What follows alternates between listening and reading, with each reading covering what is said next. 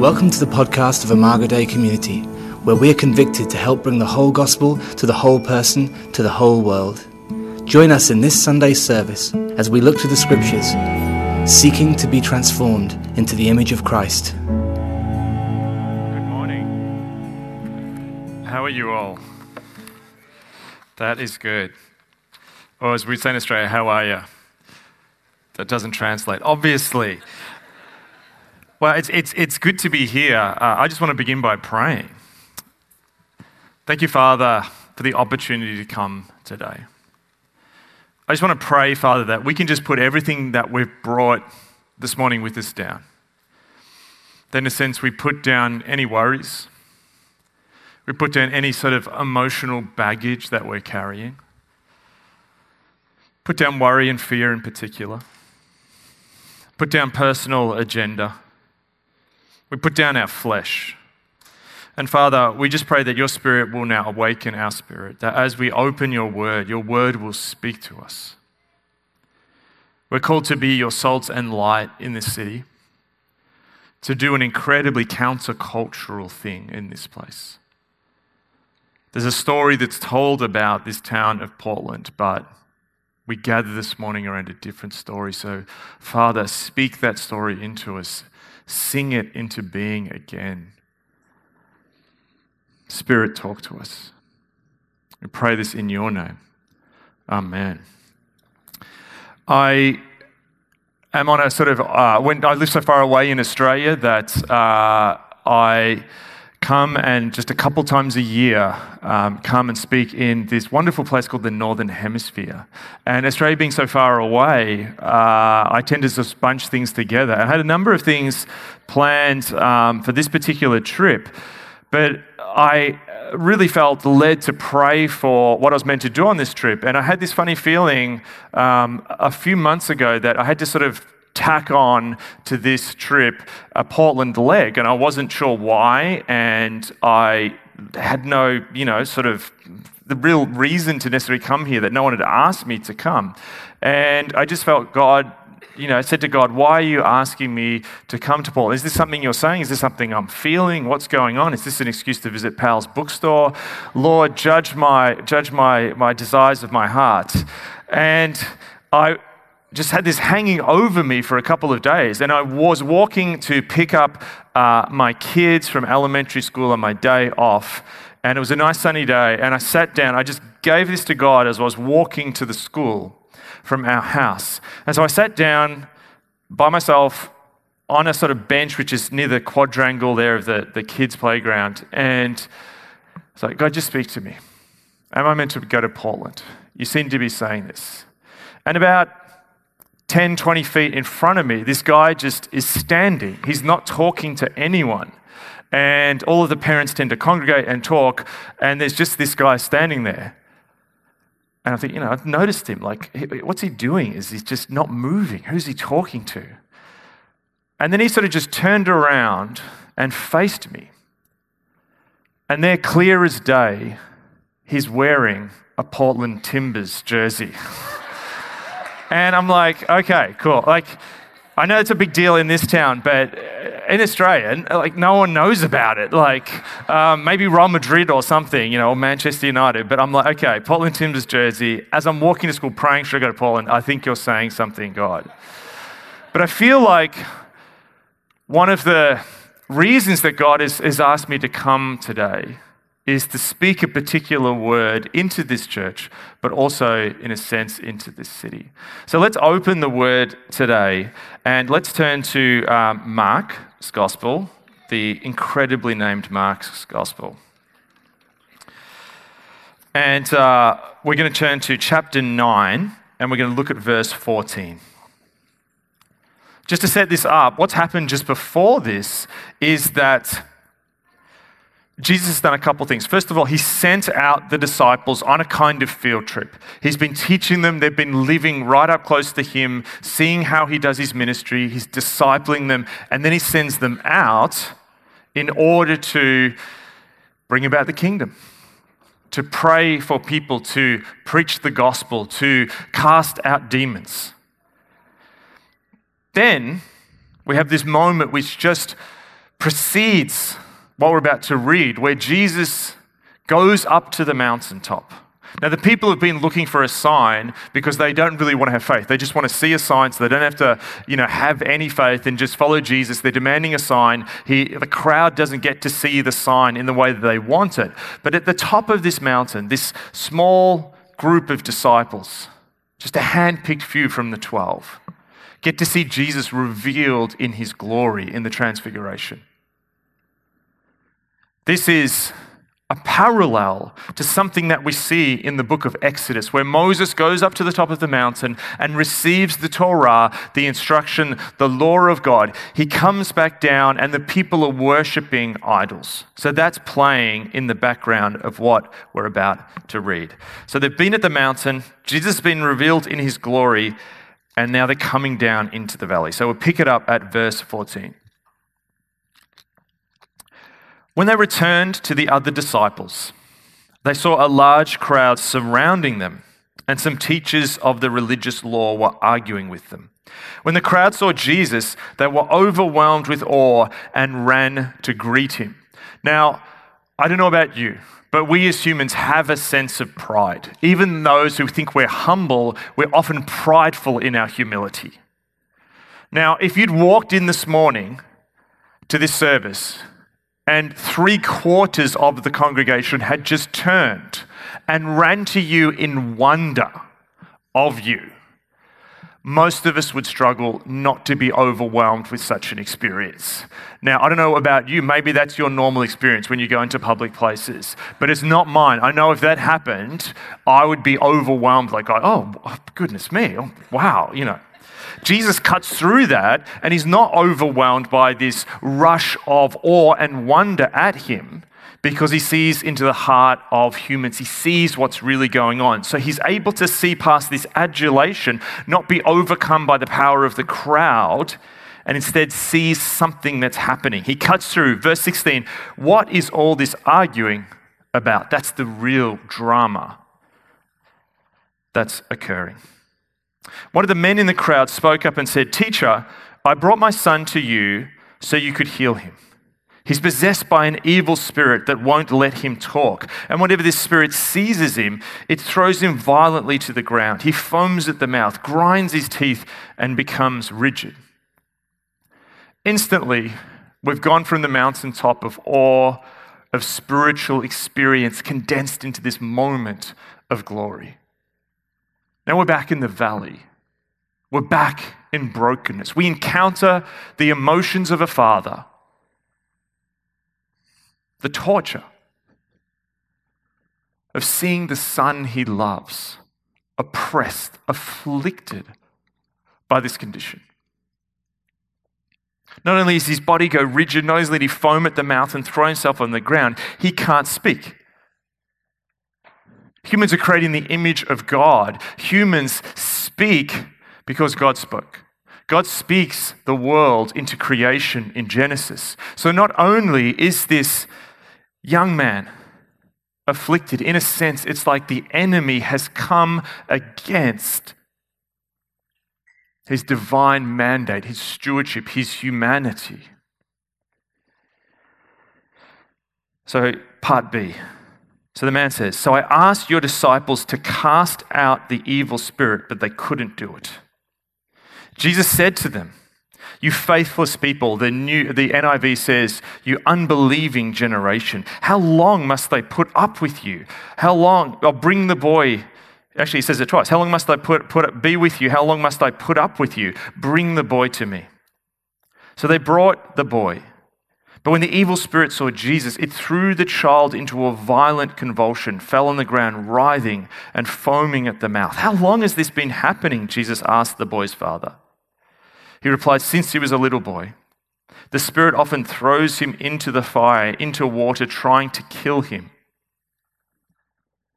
So this is not only a spirit which robs this young man's ability to speak. This is a spirit which its goal is to destroy and squash the life out of this young man. This is the full schema of the Antichrist power of this demon, to crush the image of God.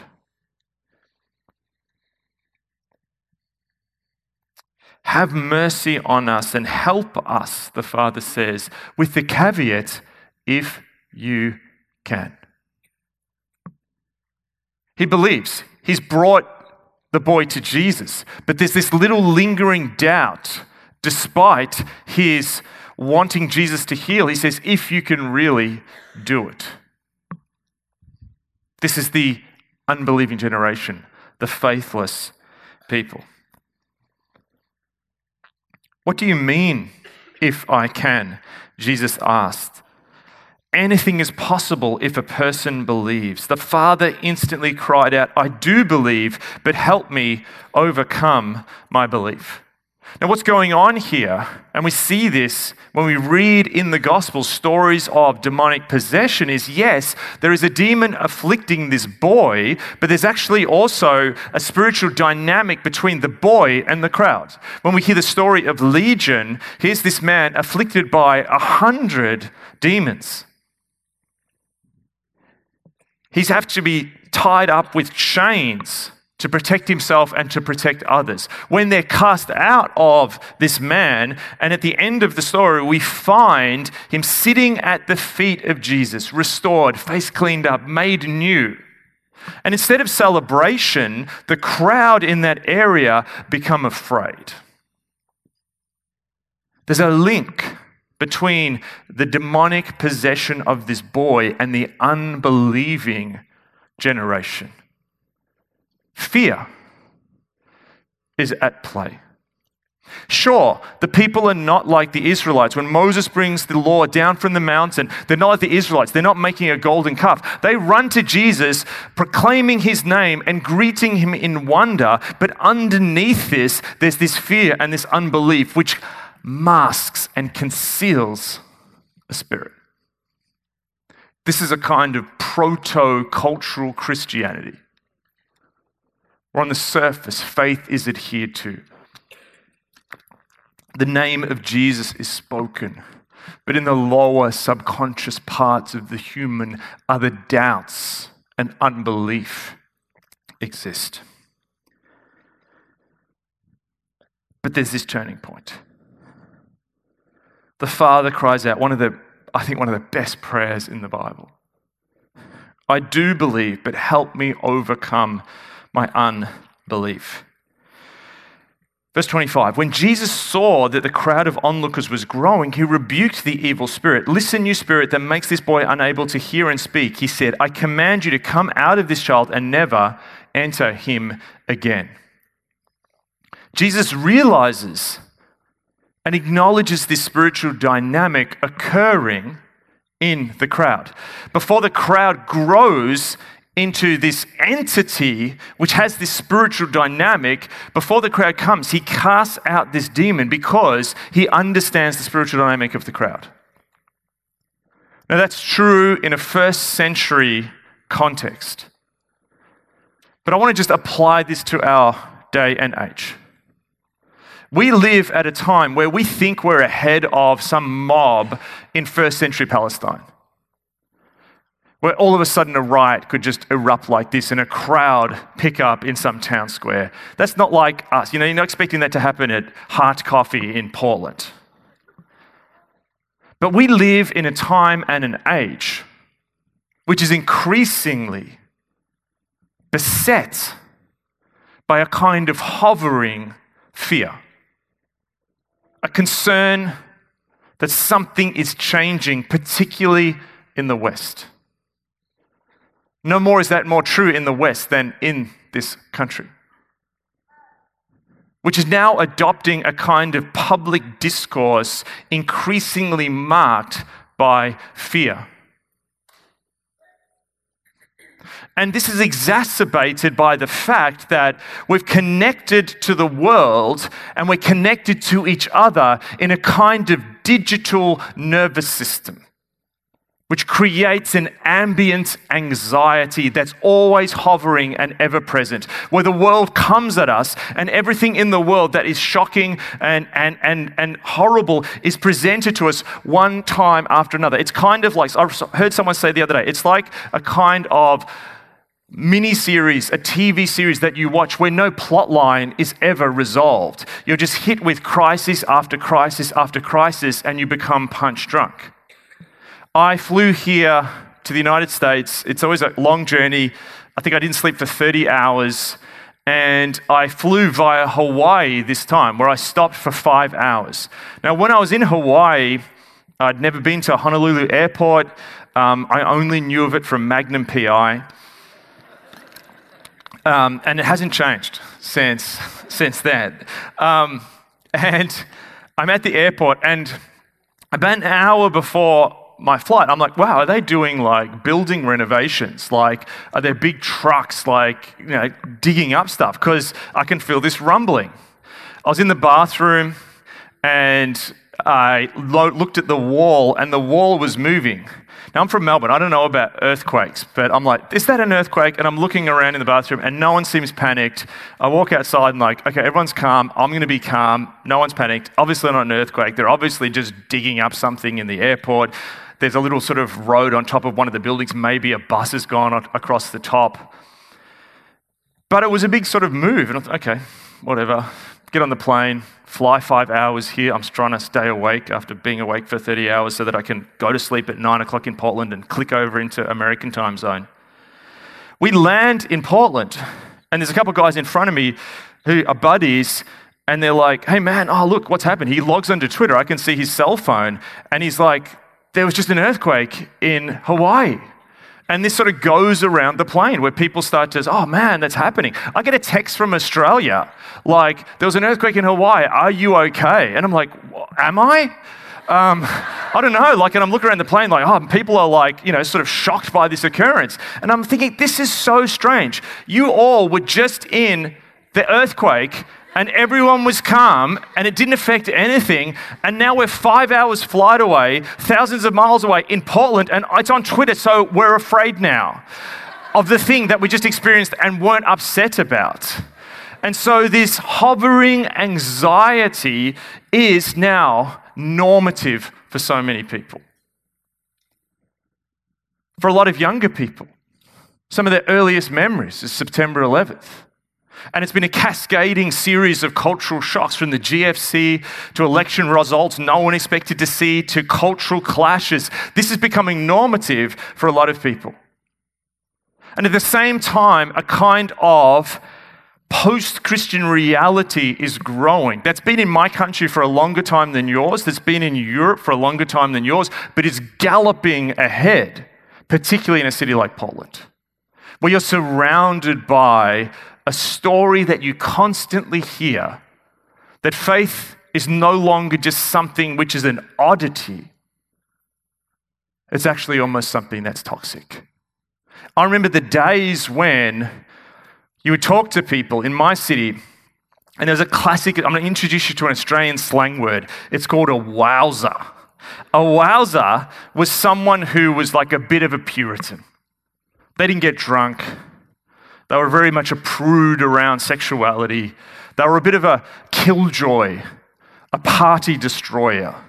And Christians were always mocked as being wowsers. And Christians were the ones who were too moral. And at high school, when I had faith, my friends would go, you're the Christian, you don't do this or do that. Now what's flipped in a city like mine or yours is that weirdly now, the actual city sees itself as more moral than the Christians. That actually we're now the immoral ones. How can you believe that? So increasingly, a lot of my pastoral load is now dealing with people at work who are just facing increased pressure, whose bosses sit them down and say, listen, you're a Christian. Is this going to be a problem? And these are not like people who are wearing like Jesus t-shirts to work and blasting out like, worship songs in the cubicles of the open planned office.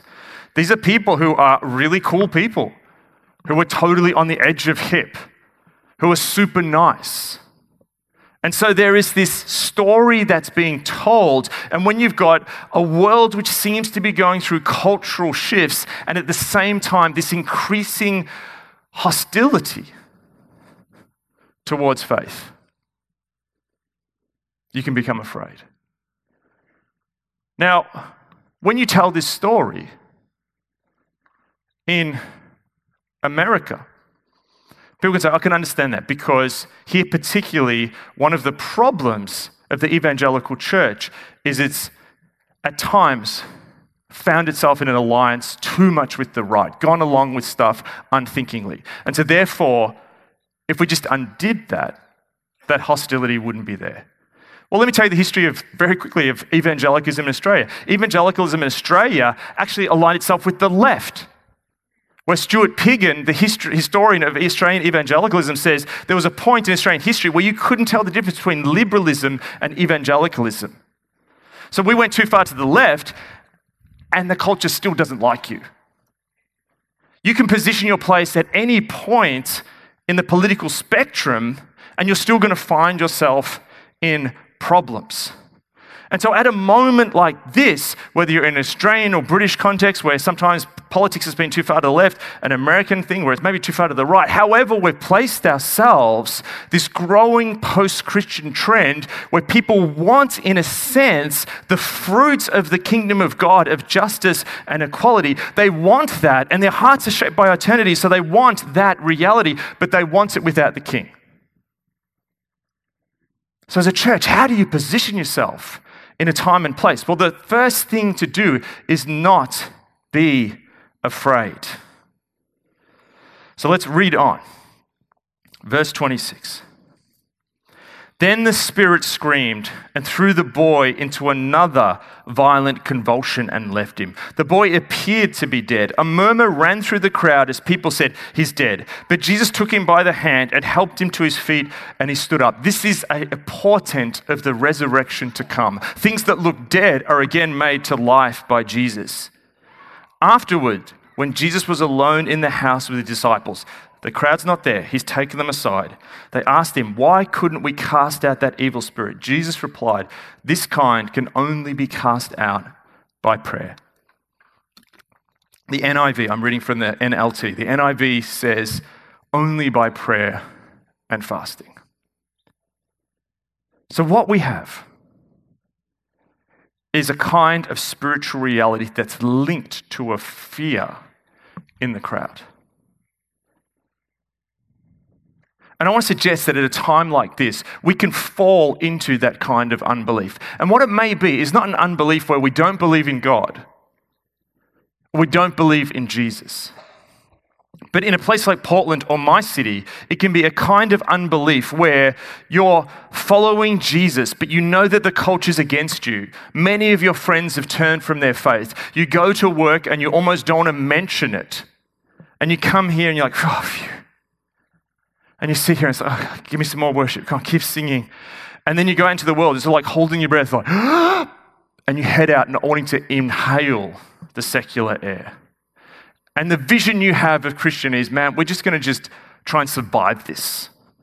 We're just going to try and survive America 2018 and hopefully hold on to our faith. And so what happens is the unbelief is not one that comes into the church of secularism or unbelief in the church. You still believe the stuff, but what you've given into is a kind of posture of Christian defeat, where you've actually bought the mythology of the day that, Christianity is actually heading out the door, and there's going to be a handful of us left, and what's someone think of the children?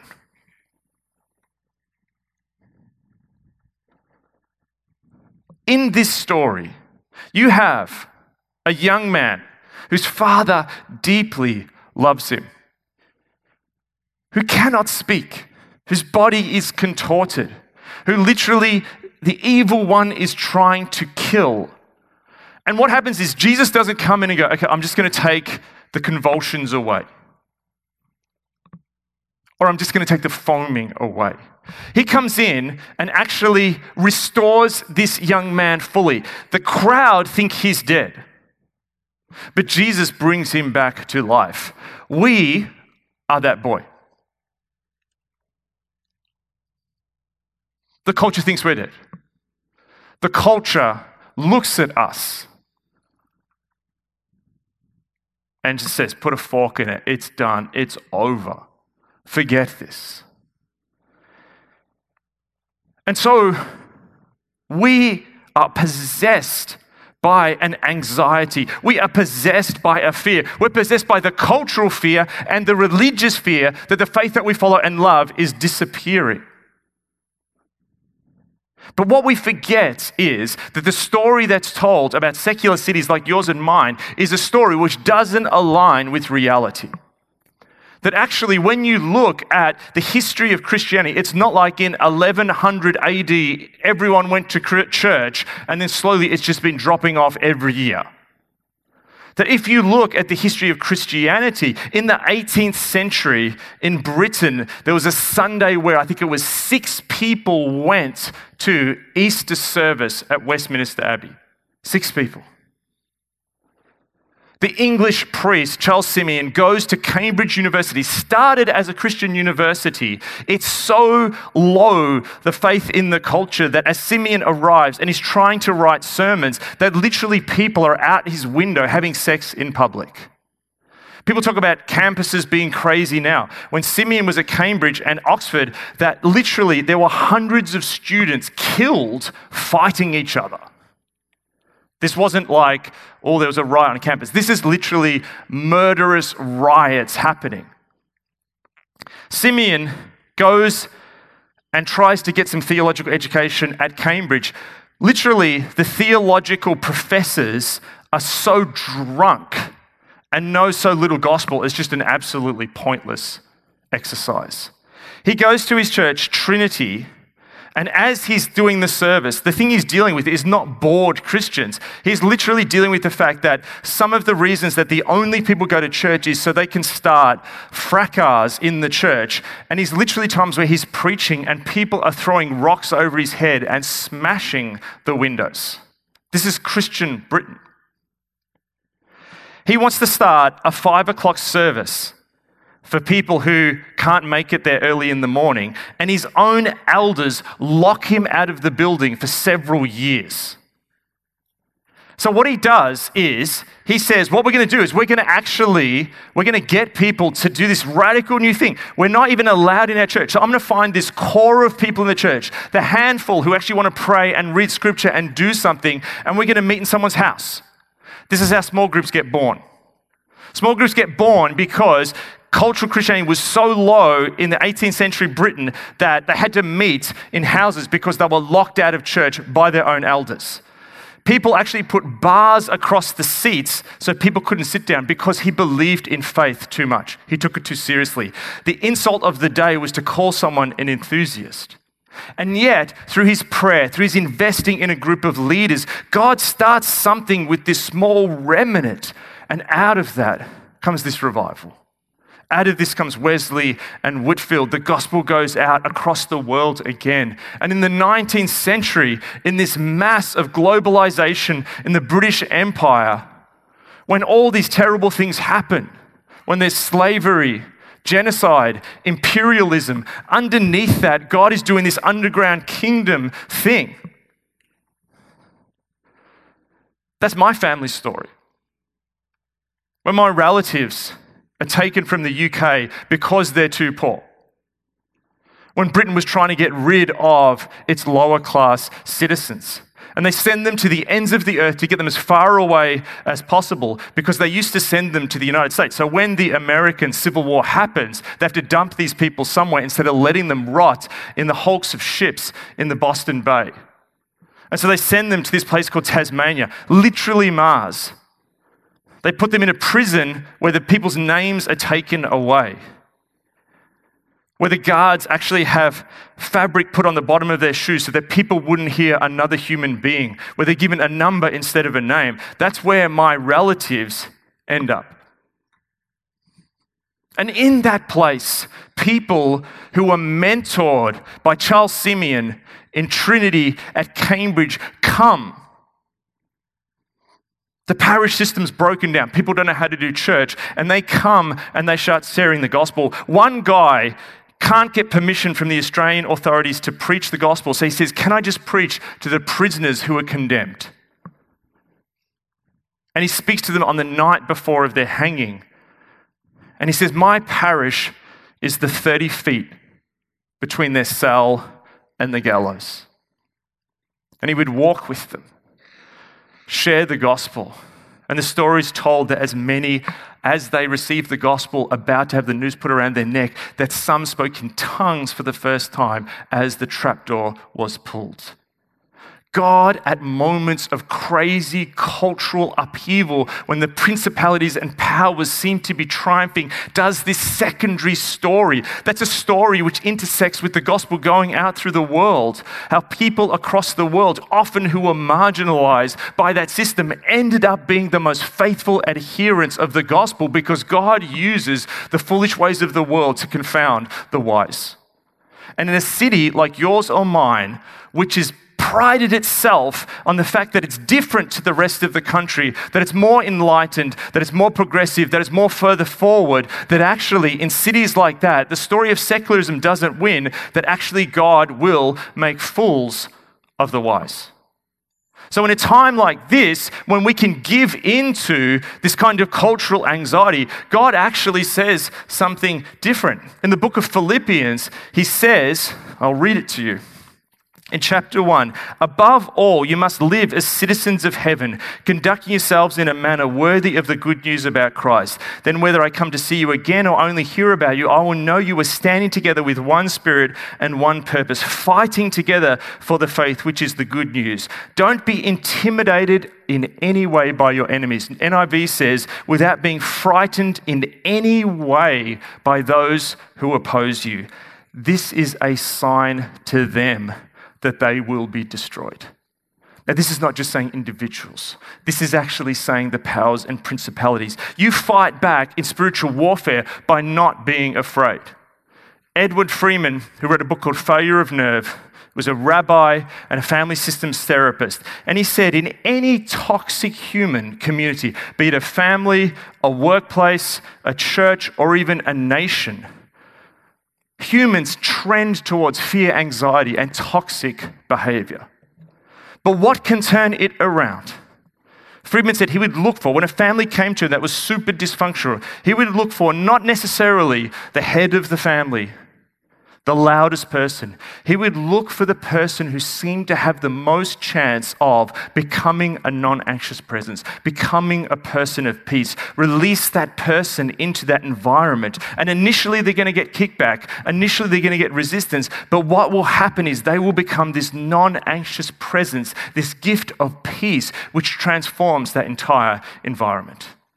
At this time in history, in places like Portland, in countries like the United States, in the Western world, it's actually God's mission to send people created in the image of God to be non-anxious presences. You can't be afraid. And when you see cultural Christianity burning up in your lifetime, praise God, because it needs to go, because what's left when cultural Christianity burns up is a remnant who really believes. The revival that happens in the 18th century in Britain starts with people who fully believe. And Martin Lloyd-Jones said, in exegeting this passage, in 1959, when he looked at secularism growing in Britain, he said secularism is not like previous revivals where all people had to do was switch back onto their faith, where they still trusted the Bible, but they'd just forgotten it. That actually, he said, secularism is a kind of demon that only comes out with prayer and fasting.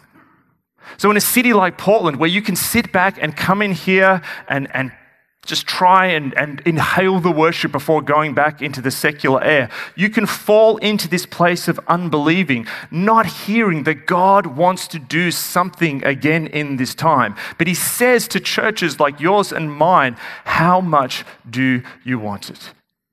Are you willing to contend? Are you willing to pray and fast and actually turn your hearts again to me? Now, some of you may hear that and go, man, I did that.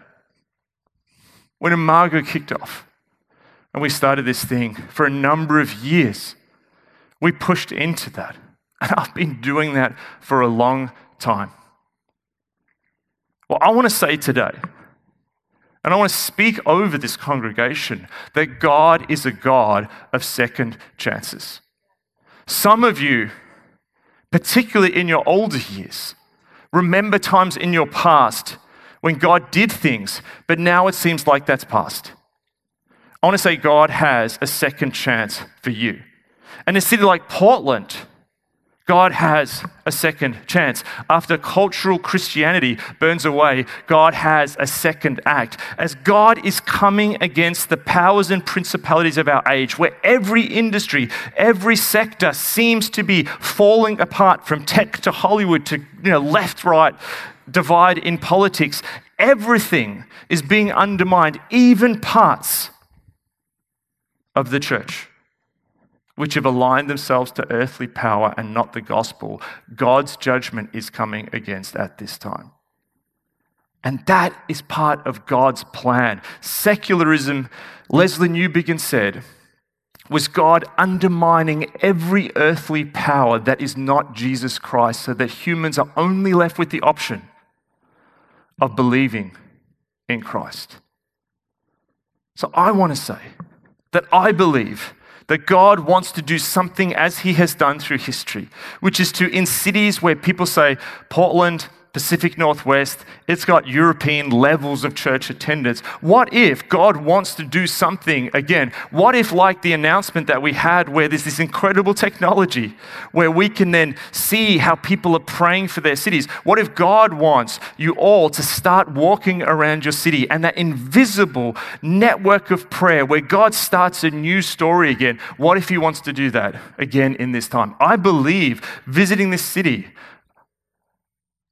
over the last couple of years, something is happening. This church laid foundations and made some of that possible, but the story's not over yet. And God's story is not over for you, nor is it over for this city. But you need to go into that room with Christ. You need to get away from the crowd. You need to still physically be present in your culture, but your anxiety cannot be driven by the world because it's infectious. You need to, as the disciples do at the end of that story, to separate yourself with the presence of the living Jesus and allow him to set your emotional temperature. And when you do that, you start setting this different kind of temperature where people go, hang on, okay, yes, your boss may be against you, everyone may think you're a weirdo, but there's going to be one person maybe in your office and go, I see something different in you. We, for the first time in Melbourne, are having people walk off the streets into our churches and saying, I've never seen this in my life, in the last 2 years, saying, I can't trust politics, I can't trust entertainment, I can't trust anything. What is this Christianity about?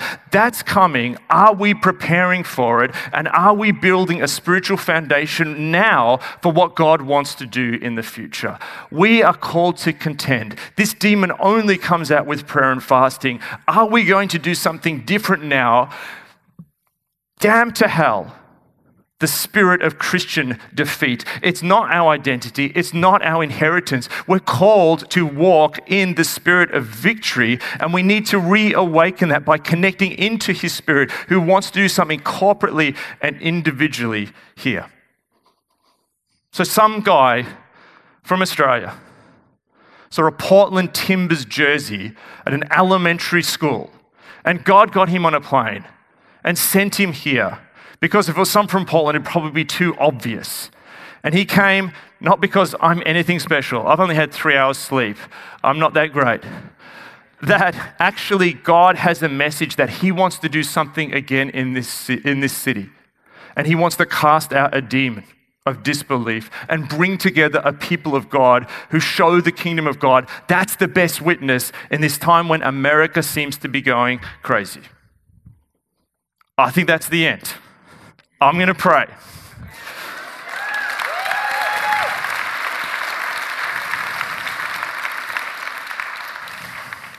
Jesus, I just want to pray, Father, that we can turn to you again. I just want to pray off cynicism. I want to pray off doubt. We know that it's thick in this city, and it's been thick in churches at times, Jesus.